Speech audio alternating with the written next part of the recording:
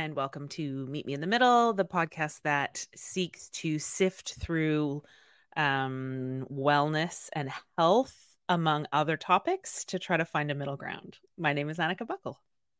My name is Jenny Omani, and if you were enjoying the podcast, we'd love an awesome review. 5 stars is great. Maybe some kind words, sharing on social media. Everybody can link now. You all have the power. It's much appreciated. Awesome. So today I'm going to talk about something that's been peppered over my social media feed throughout the last couple of weeks, and that was kicked off originally by an article in the Washington Post. Before we start, though, I just want to call out today's content warnings. We're going to talk about food restriction, a little bit around disordered eating. So proceed with caution if that's not it for you today. I also just want to disclose that this episode was not paid for by the American Beverage Lobby Group or by the Canadian Sugar Institute, which will make sense later. All views in this episode are our own. In fact, we're not taking any money from anyone at all to make this episode. I don't even know what we're talking about yet, so I can absolutely say that I am not being bought or paid for. Okay, so we're going to talk today about a social media. I mean, it feels a bit hyperbolic to say scandal, but let's maybe call it like a social media outrage that came up a few weeks ago around registered dietitians and paid partnerships. Oh, I'm sorry, dietitians can't make money on the internet anymore? Everybody else is allowed to monetize, but the dietitians? Oh, well, and that's my first thought on that. Come on. I got excited when I decided that we should talk about this today because, well, I don't think this story in itself, like, you know, to your point, Jenny, I think in a lot of ways for both you and I, it seems like maybe a pretty straight A to B. I actually think it's going to give space for a larger discussion around middle ground in our kind of current capitalist hellscape. So we're going to start with the initial story. We're going to take a little bit of a sidebar detour because I'm wanted to do, went down a bit of a rabbit hole. But then we'll tease out some more of the details about, you know, kind of the larger story as you just touched on. So on September 13th, the Washington Post ran an article called "The Food Industry Pays Influencer Dietitians to Shape Your Eating Habits."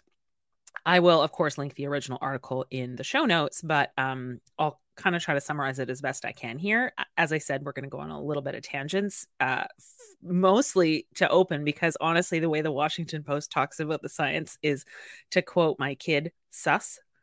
So the whole thing seems to have been started this summer when the World Health Organization released the results of a new hazard and risk assessment of aspartame. Oh, yeah. Okay. Yep. Jenny, I'm going to have you read the first sentence of the Washington Post article, and then I'm going to follow up with the summary in the first paragraph of the WHO article. Oh, perfect. This is where you're always like, but what did they actually say? What was the line before and what was the line after what the Washington Post? 100%. Okay, so this is Washington Post.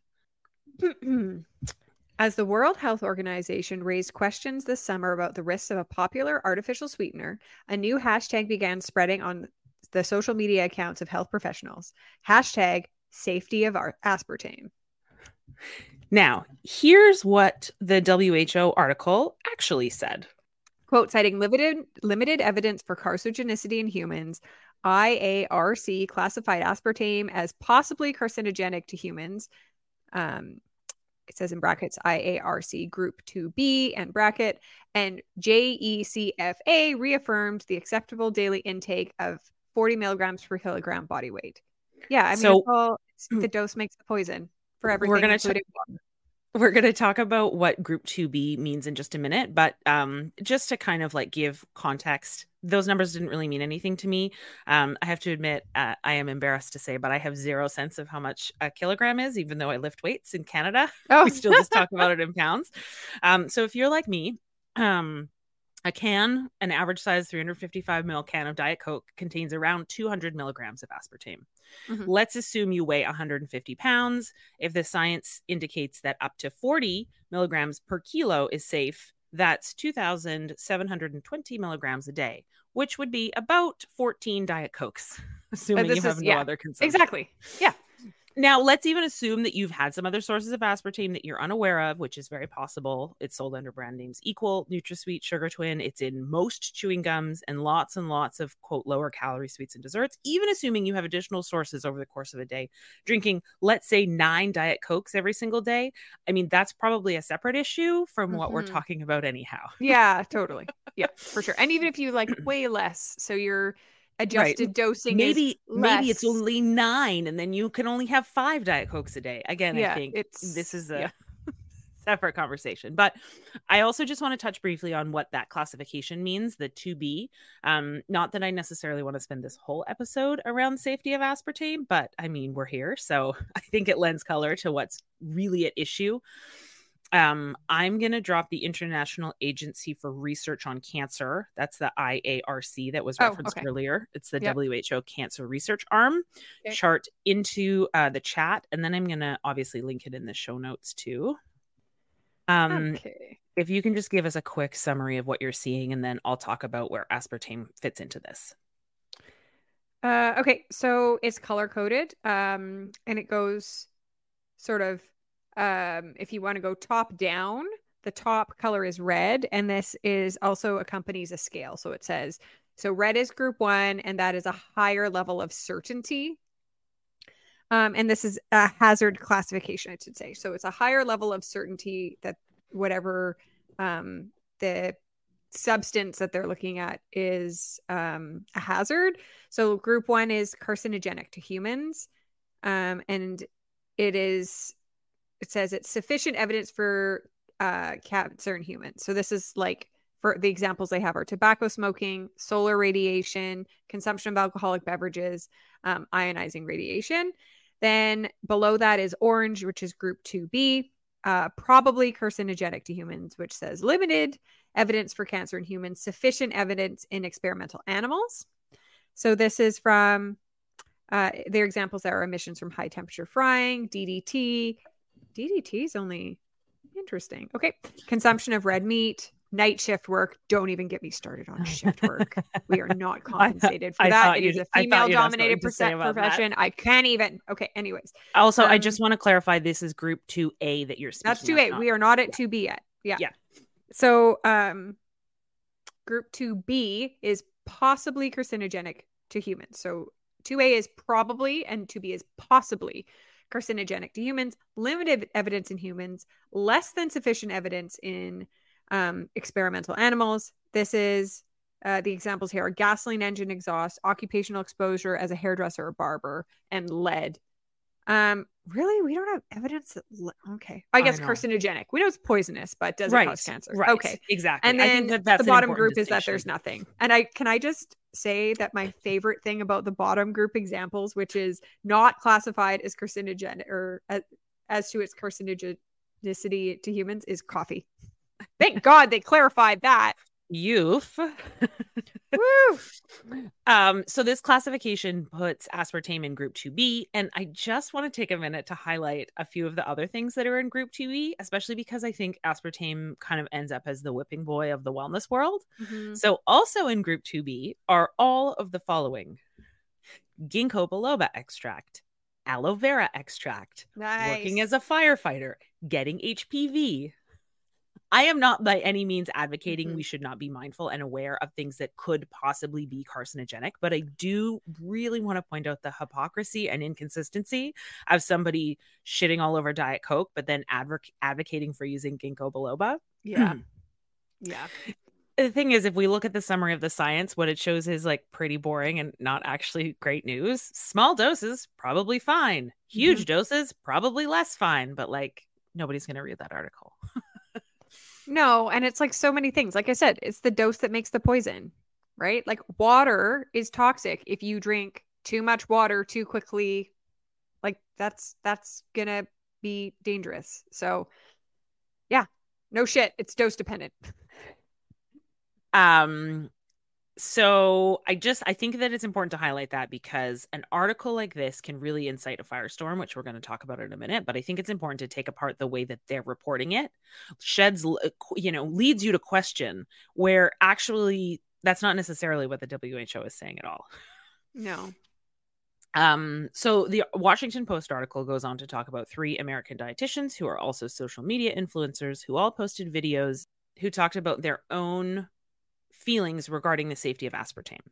And all 3 of those influencers were also paid to post those videos by American Beverage, which is a trade and lobby group representing a number of companies, including Coca-Cola and PepsiCo. So this is from the article. Quote, in all, at least 35 posts from a dozen health professionals were part of the coordinated campaign by American Beverage.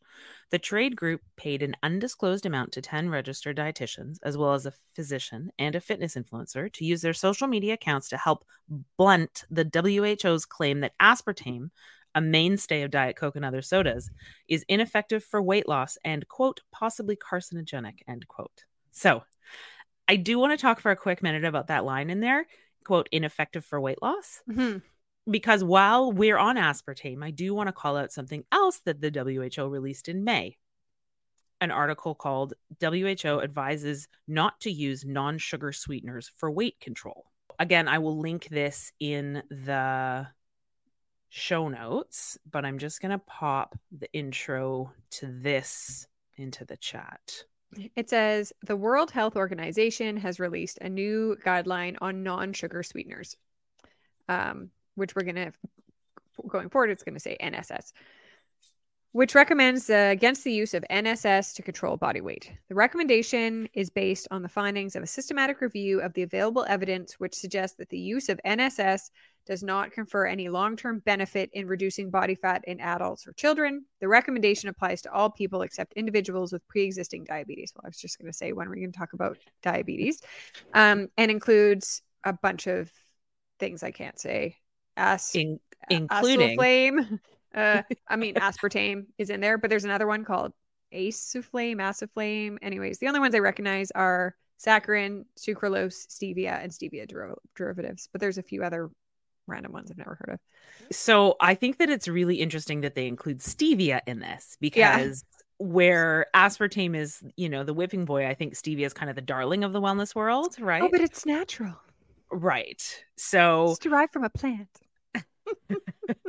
And I think this is, again, it's really easy. You demonize sugar, you demonize aspartame, you elevate stevia when, the reality of what the data seems to indicate is that those are actually all very similar in terms of their category. And then I also feel, especially in this Washington Post article, although I saw it a few other places, that this report has really been conflated with the other report.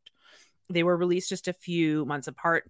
Is there a good reason not to avoid aspartame in small amounts? Sure. Is there a good reason to avoid it in small amounts? I think what we're getting to here is this idea of quote unquote weight control. But I would argue we actually need to be moving away from a discussion of health that conflates weight loss with health anyway. So these are really two different things. Yeah. And I think, I don't know about you, but I don't love the taste of stevia is too sweet for me. Yeah. I love aspartame, but I don't mind a Diet Coke. I got to be honest with you.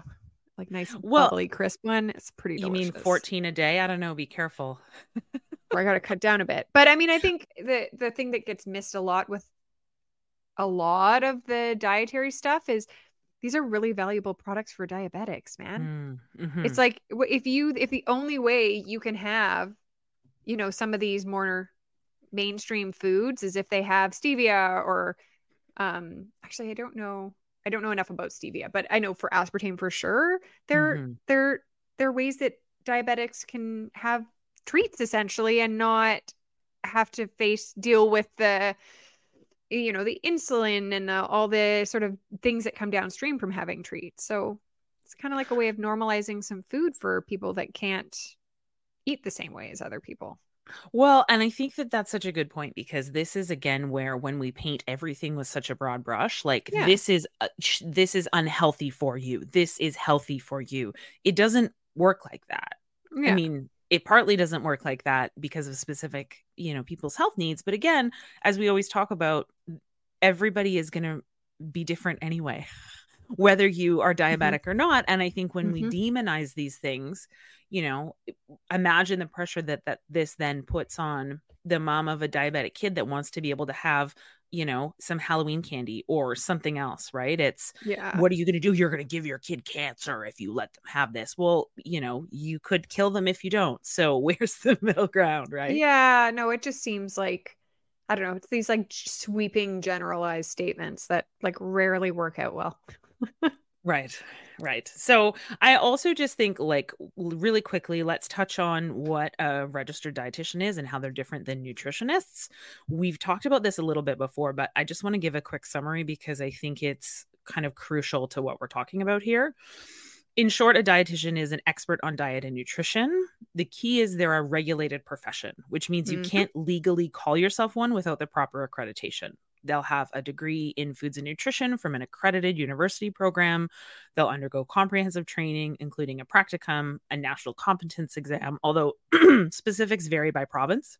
Many Dietitian is a, are master's programs too. yeah, yeah. Dietitian is a protected title across Canada, just like nurse, pharmacist. I also found it very interesting that nutritionist is actually a protected title in Alberta, Quebec, and Hmm. Nova Scotia, although not in any other province or territory. So, Hmm. where a dietitian might have nutritionist in their job title, generally speaking, nutritionist can refer to any length of program or training simply Yeah. because it's not regulated. You might have an incredible nutritionist who studied for years and is super knowledgeable, or you might have somebody who did like a weekend course. Yeah, the holistic nutritionists of the world. Yep. Right. Um, I just think it's important that we call this out as we're talking about healthcare because it's important to be really clear about exactly what training somebody has. This is part of the Hmm. reason that this issue is such a hot button to call out because these are regulated professionals that we're talking about. Hmm. And I think if we do look at what the real concern from the article standpoint was, is that, hey, isn't it a conflict of interest for you to get paid to say something? I mean, and that's where the certification is so important because they have standards to uphold and they can lose their licensing if they are not upholding their, I don't know if they have a college or whatever their governing body is, but if they're not upholding their standards of practice, then they can lose their license. So Yeah. I would actually argue that you would have people, especially that you said one was like a medical doctor, like same thing, like you can't make false claims. You can't do stuff like that because there's checks and balances. So sure, they're getting paid, but they're also going to be really cognizant of the verbiage being used because they do have to uphold their licensing. Yeah. So let's do a deep dive into that because I think that that's really the crux of what we're looking at here. So, Mm-hmm. one of the posts they share next, I found really interesting because it's actually a Canadian account from right here in Vancouver, where Jenny and I are located. This is registered dietitian Lindsay Plescott. Oh, love her. There's my bias. I'm going to send you this, and if you can just read the text on the reel while you are watching it. Want to know the best way to cut sugar? In brackets, dietitian approved. With a knife, with my hands, even with my teeth. Perfect for soft, delicious treats like my new fave chocolate PB cups. But never out of my life. Sugar has been getting a bad rep for years, thanks diet culture. But villainizing sugar is the most surefire way to make you even more obsessed. We want what we can't have, right? And then in brackets, ad. So she's acknowledging this is a paid advertisement. Despite what we've been led to believe, sugar is non-toxic, is not toxic, and doesn't need to be avoided at all costs. What's actually worse than eating sugar is the guilt and stress we place on ourselves when we do eat it. Not only does this have negative mental and emotional effects, but it can have significant physical impacts too. There is truly room for all foods in a nourishing diet, and allowing yourself to include them is the best thing you can do to stop obsessing. More on this in an upcoming blog. So let's talk about this for a minute. Lindsay is an intuitive eating dietitian. In her Instagram bio, she says, quote, helping you heal your relationship with food and, quote, feel good nutrition. We've talked before in depth about intuitive eating in our episode from December 2022. So if you haven't listened to that, go check it out. But her focus is that, quote, all food has its place in nourishing and satisfying ways. Yep, even pizza, pasta, and ice cream. Yeah. So this is I'm going to share another one of her posts from long before this article. And if you can just read the text of the, like, on the reel. Okay, it says how to eat clean. Wash your veggies. More in caption. So would this also classify as a quote message that runs counter to decades of scientific evidence about healthy eating? Because that's what the Washington Post is arguing. I do think it's important that we call out a potential conflict of interest because we can't find a middle ground without looking at all sides. But as Jenny just read, that first, cutting sugar post, it says "add" in the text. She's tagged them in the post, so the Canadian Sugar Institute shows up on top. Full sponsor post. We'll get to the comments in a minute because I think there's a conversation there. But let's talk about this idea that somebody whose focus is nutrition in a regulated industry can never promote anything that they're actually being paid for. So, and they didn't promote any specific products. This is we'll get to that. She didn't promote any products. It's not like she followed all of the rules in terms of sponsored content. It's appropriately labeled as such. She's used the features within Instagram to show partnership, but she hasn't actually, like, if you watch the reel, like, there's no labels, there's no like product shots. Right.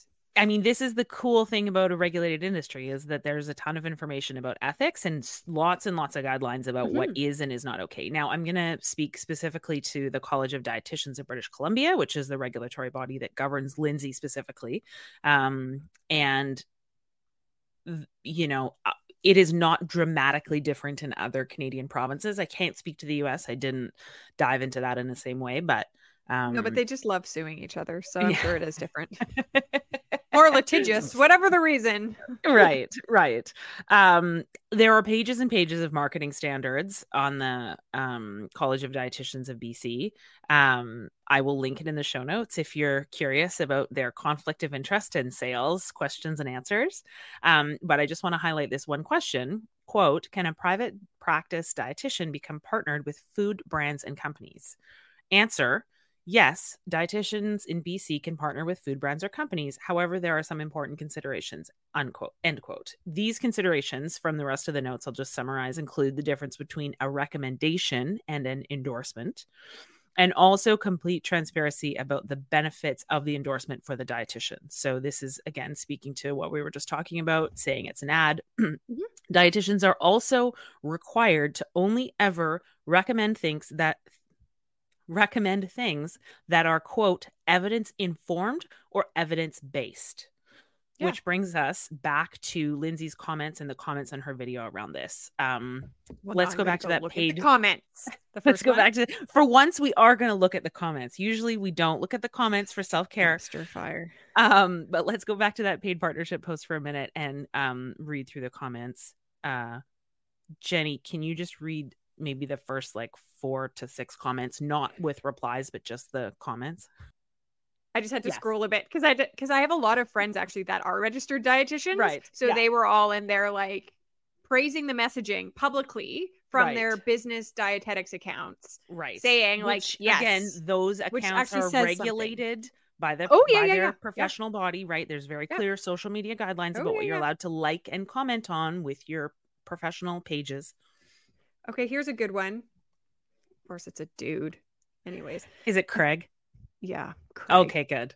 Craig says, so you were paid by the Canadian Sugar Lobby to post this. As a, quote, dietitian, this is disgusting. The body of scientific evidence showing the harmful effects of added refined sugars is huge.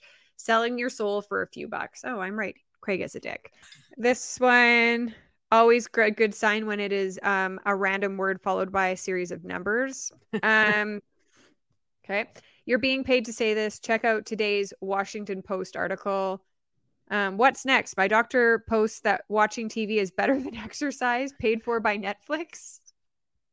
That's so dumb. Look, I agree that forbidding any food can be counterproductive, but taking money from a sugar lobby to say it is beyond the pill. Guys, proofread before you're going to troll people. So the dramatic rise in levels doesn't concern you as long as you are paid to shill for the Sugar Institute. Do I have that right? And you call yourself a dietitian? Once again, letters and numbers, people.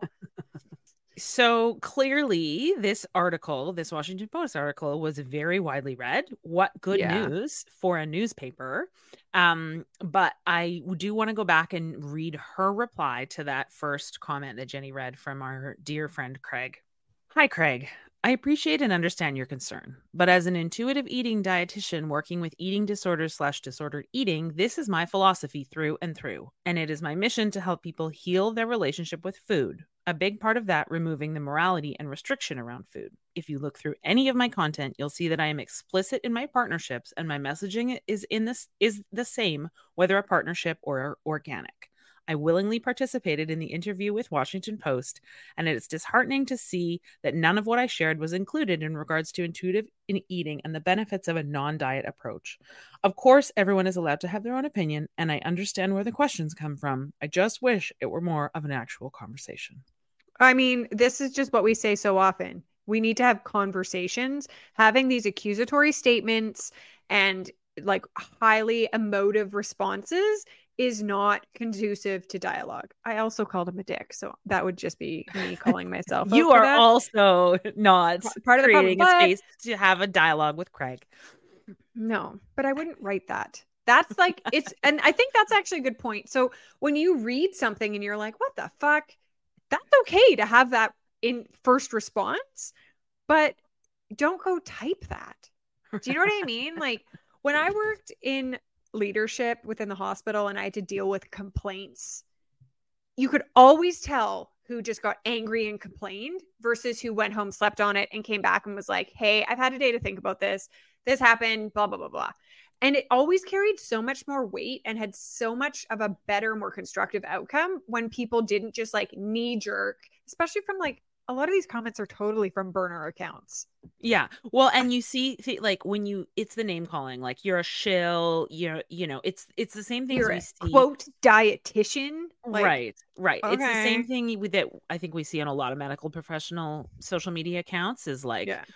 The second you say something people disagree with, they immediately go for your credentials because, it's name calling or nothing.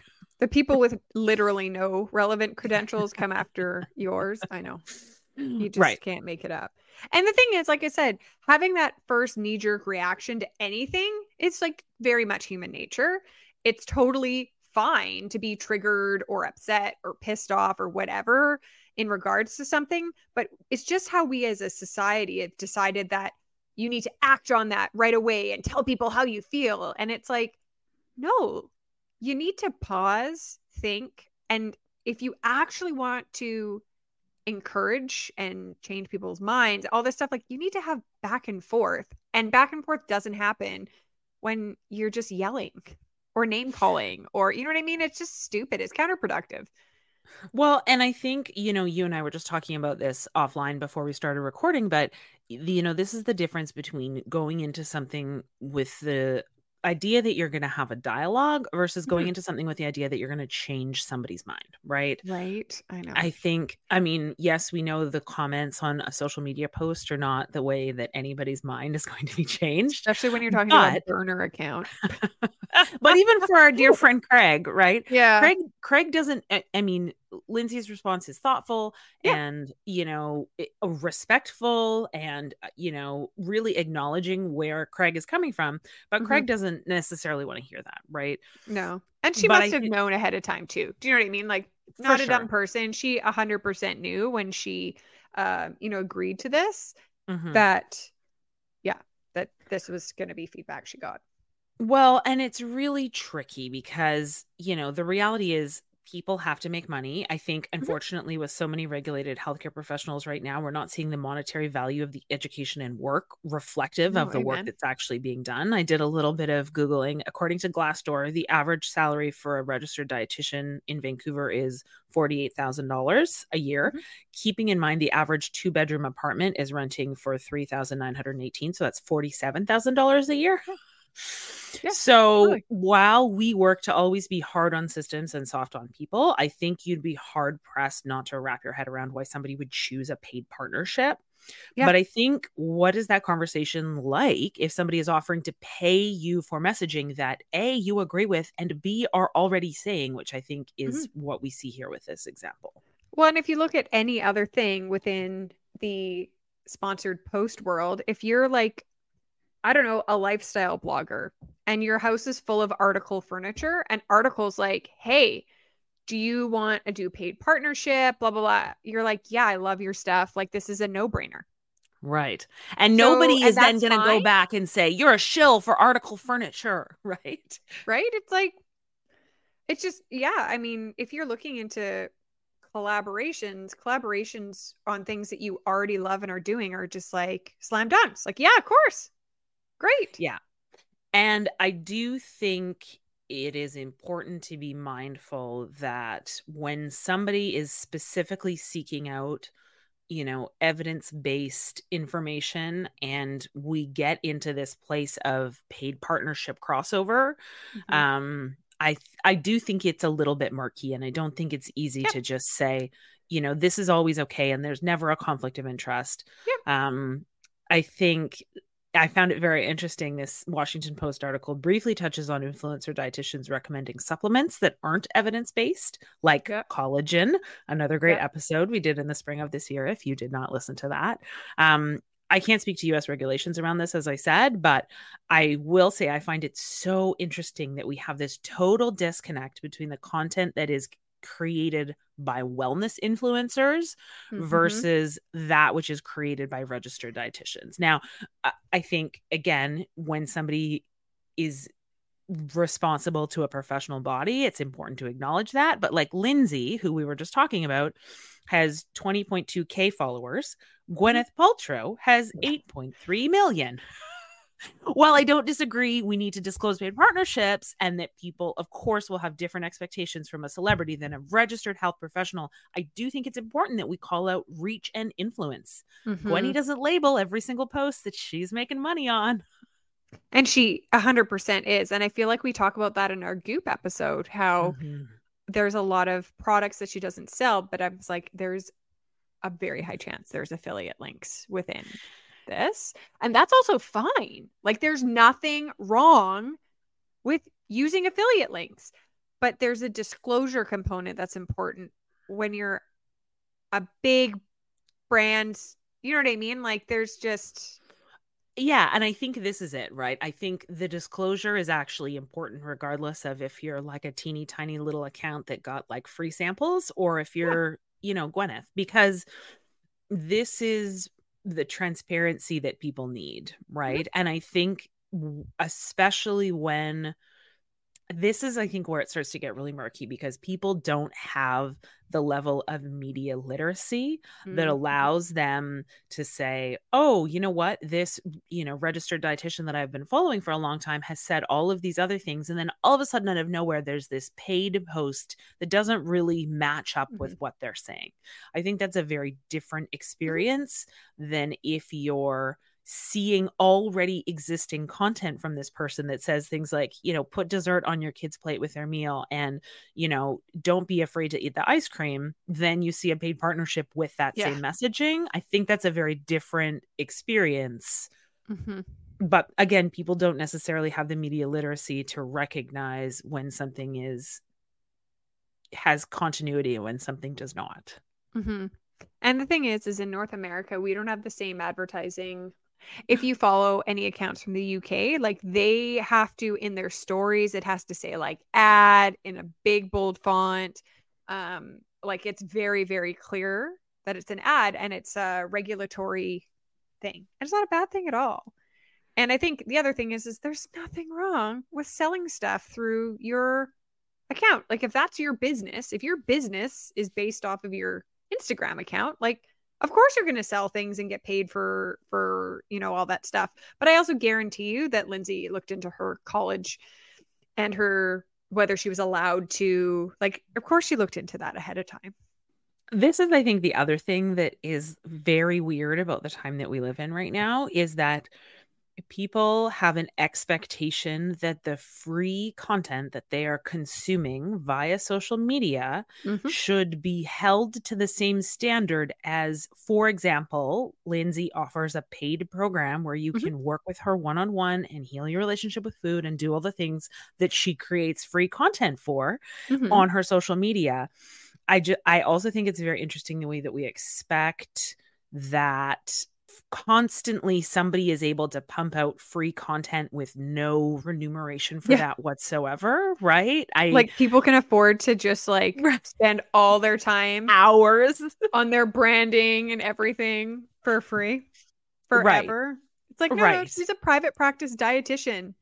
She's You can, actually if like, you really are looking yeah, for direct, accurate nutrition information from a yes, registered dietitian, then you pay them for their knowledge and they yes. will work with you one on one. And it's not like a holistic coach who's helping you heal your relationship with food. Like she's trained to work with people on their disordered eating. Like Right. that is literally her area of expertise. And that is also of note, like that is separately regulated and ruled from social media content for registered Yeah. dietitians. So again, it's, we have this expectation that somebody who's an expert is just constantly going to be giving information for free.